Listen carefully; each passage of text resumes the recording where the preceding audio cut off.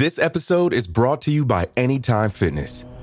Forget dark alleys and cemeteries. For some, the gym is the scariest place of all, but it doesn't have to be. With a personalized plan and expert coaching, Anytime Fitness can help make the gym less frightening. Get more for your gym membership than machines. Get personalized support anytime, anywhere. Visit AnytimeFitness.com to try it for free today. Terms, conditions, and restrictions apply. See website for details.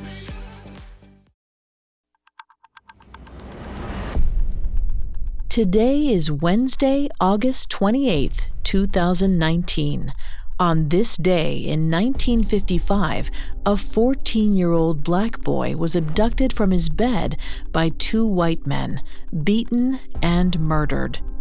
The teenager's brutal lynching was widely publicized and brought new life to the civil rights movement, galvanizing the Emmett Till generation.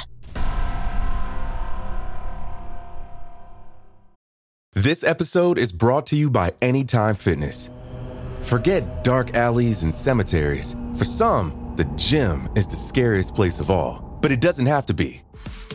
With a personalized plan and expert coaching, Anytime Fitness can help make the gym less frightening. Get more for your gym membership than machines. Get personalized support anytime, anywhere. Visit AnytimeFitness.com to try it for free today. Terms, conditions, and restrictions apply. See website for details. Welcome to Today in True Crime, a Parcast original. Every day, we tell a timely story from true crime history, then analyze the historical impact of that day's events. I'm Vanessa Richardson, and today marks the anniversary of the brutal lynching of Emmett Till. Due to the graphic nature of today's crimes, listener discretion is advised. We advise extreme caution for children under 13.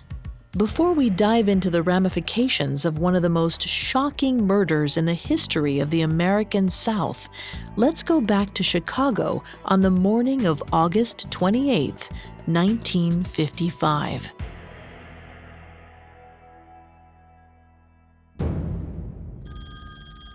The sun wasn't even up yet. Mamie Till Mobley still clung to the edge of sleep. But once she realized the phone was ringing, she sat upright, alert. No one would call this early unless it was an emergency. Her son, Emmett, was down in Mississippi visiting family. Something must have happened. Mamie said a fearful prayer before picking up the receiver. Her aunt wailed on the other end and confirmed Mamie's dread. They took him. They took Emmett. She told Mamie that Emmett and his second cousin had gone to the dime store a few nights before. When they were leaving, Emmett whistled at the white woman working behind the counter. Just a joke, but it scared her.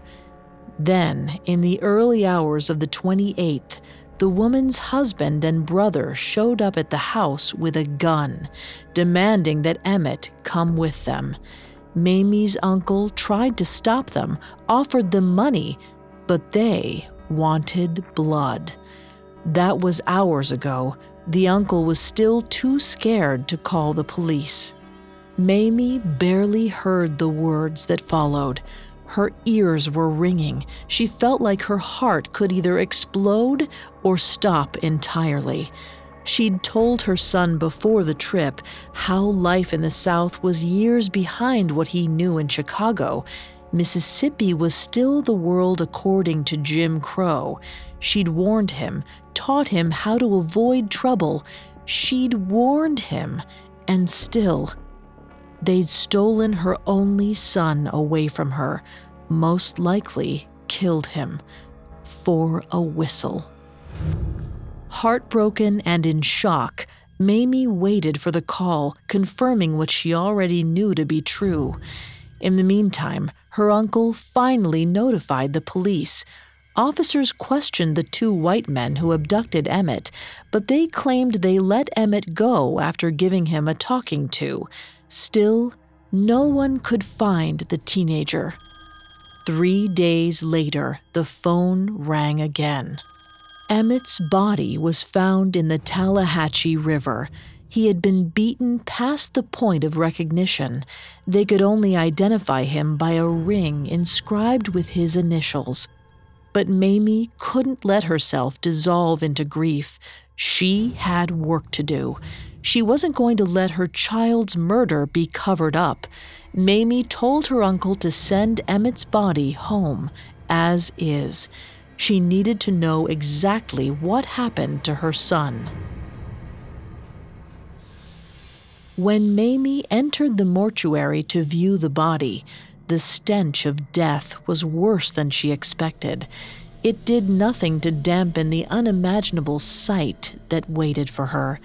Her teenager was so brutalized, one of his eyes gouged out, one of his ears partially cut off, the back of his head caved in. It made Mamie wonder why they even bothered shooting him through the temple. It was clearly a waste of a bullet. She knew that nothing she said or wrote would ever be able to convey this senseless horror. She instructed the funeral director that Emmett's service would be open casket.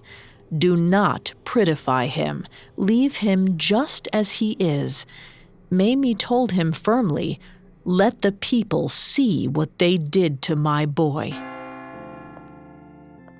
That night, Mamie slowly entered the funeral home, supported on either arm by her father and her uncle. A crowd of more than 10,000 people swarmed outside, several of them journalists and photographers. They were here to serve witness. Now, Mamie took her final steps towards Emmett's open coffin. The funeral director had been forced to place a pane of glass over the body to contain the smell. But if that was the only way the world would see, so be it. Mamie had pushed her grief down through all the organizing, fueled by her anger, determined to find some meaning in her son's death. When she reached the coffin, the reality of her loss flooded in. Her only son, gone forever. Her baby boy, now a martyr. Mamie fell to her knees and wept. After this, we'll look at the long-ranging ramifications of Emmett Till's murder. Now, back to the story. In the years since August 28, 1955, Emmett Till's murder and funeral have been identified by many scholars as the spark that reignited the modern civil rights era. In 1955, segregation and Black oppression were still largely seen as a Southern problem. The shocking photos of Emmett's open casket made the entire Black community pay attention, as Mamie Till Mobley intended. The lynching of a 14-year-old was everyone's problem, North or South. It was too horrible to ignore. Jet magazine, a publication primarily marketed to Black readers, was the main source of coverage on Emmett's murder, funeral, and the subsequent trial of his killers, Roy Bryant and J.W. Milam. Jet's cover story on Emmett sold so many copies in the first week, they printed a reissue. The magazine was instrumental in broadcasting the story to the country and the world.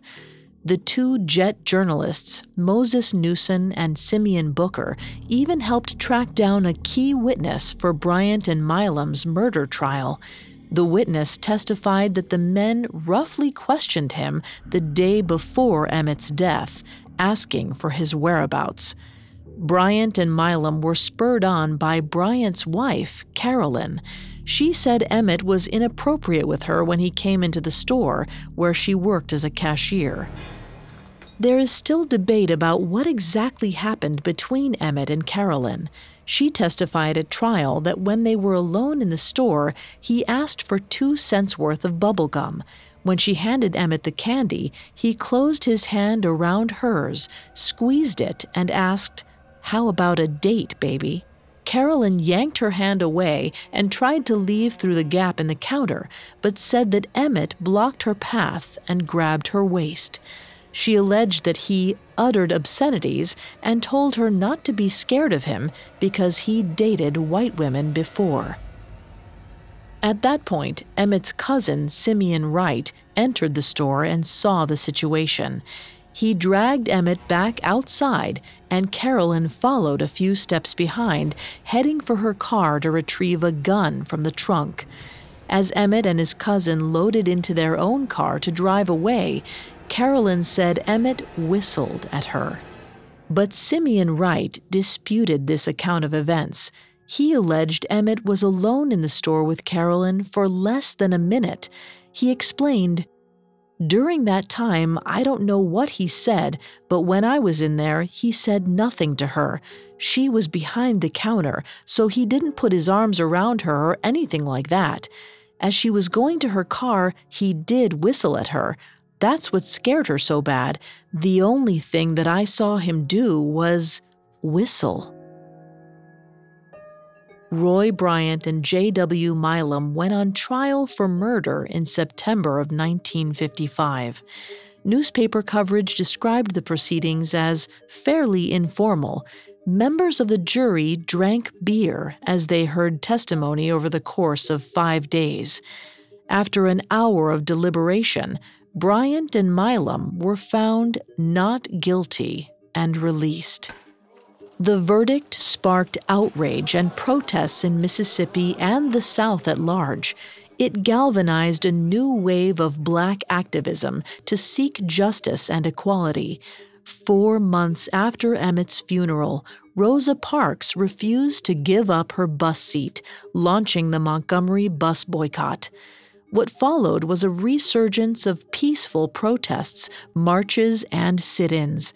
Emmett's death was another reminder that the resistance did not need to resort to violence to effect change. Their oppressors would supply the bloodshed themselves, voluntarily exposing their vitriol and racism for the world to see.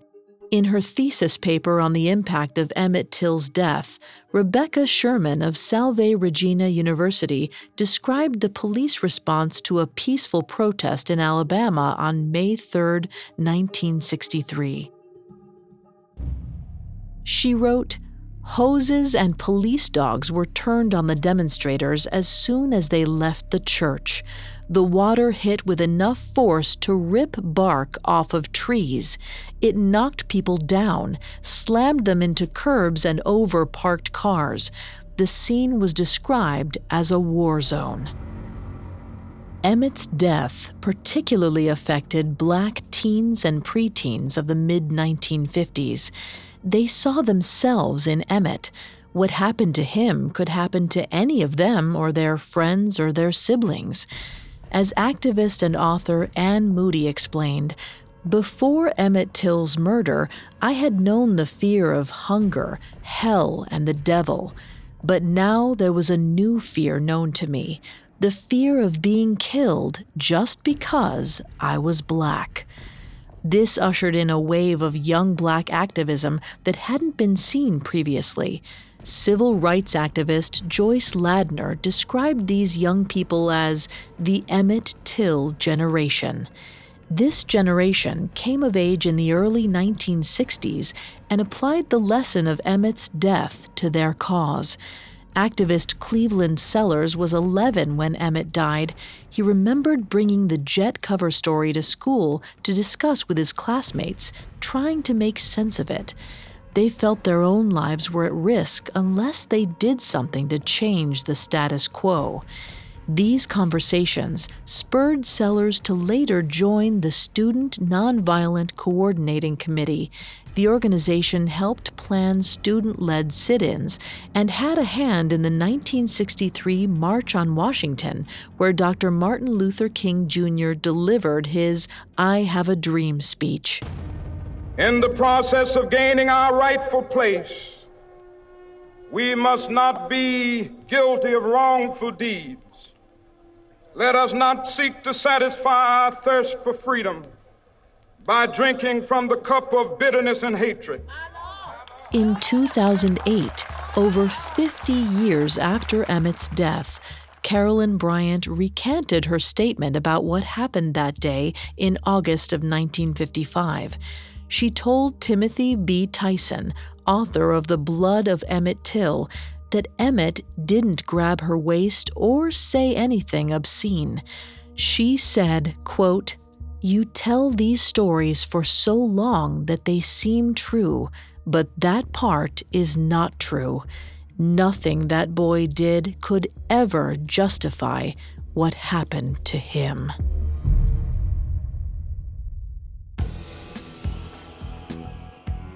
Thanks for listening to Today in True Crime. I'm Vanessa Richardson. Today in True Crime is a Parcast original. You can find more episodes of Today in True Crime and all other Parcast originals for free on Spotify.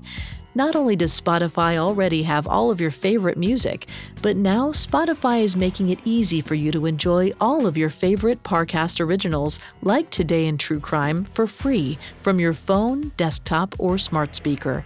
To stream Today in True Crime on Spotify, just open the app and type Today in True Crime in the search bar. At Parcast, we're grateful for you, our listeners. You allow us to do what we love. Let us know how we're doing. Reach out on Facebook and Instagram at Parcast and Twitter at Parcast Network. We'll be back with a brand new episode tomorrow in True Crime. Today in True Crime was created by Max Cutler, is a production of Cutler Media, and is part of the Parcast Network. It is produced by Max and Ron Cutler, sound designed by Carrie Murphy, with production assistance by Ron Shapiro, Paul Liebeskind, Maggie Admire, and Carly Madden. This episode of Today in True Crime is written by Abigail Cannon. I'm Vanessa Richardson.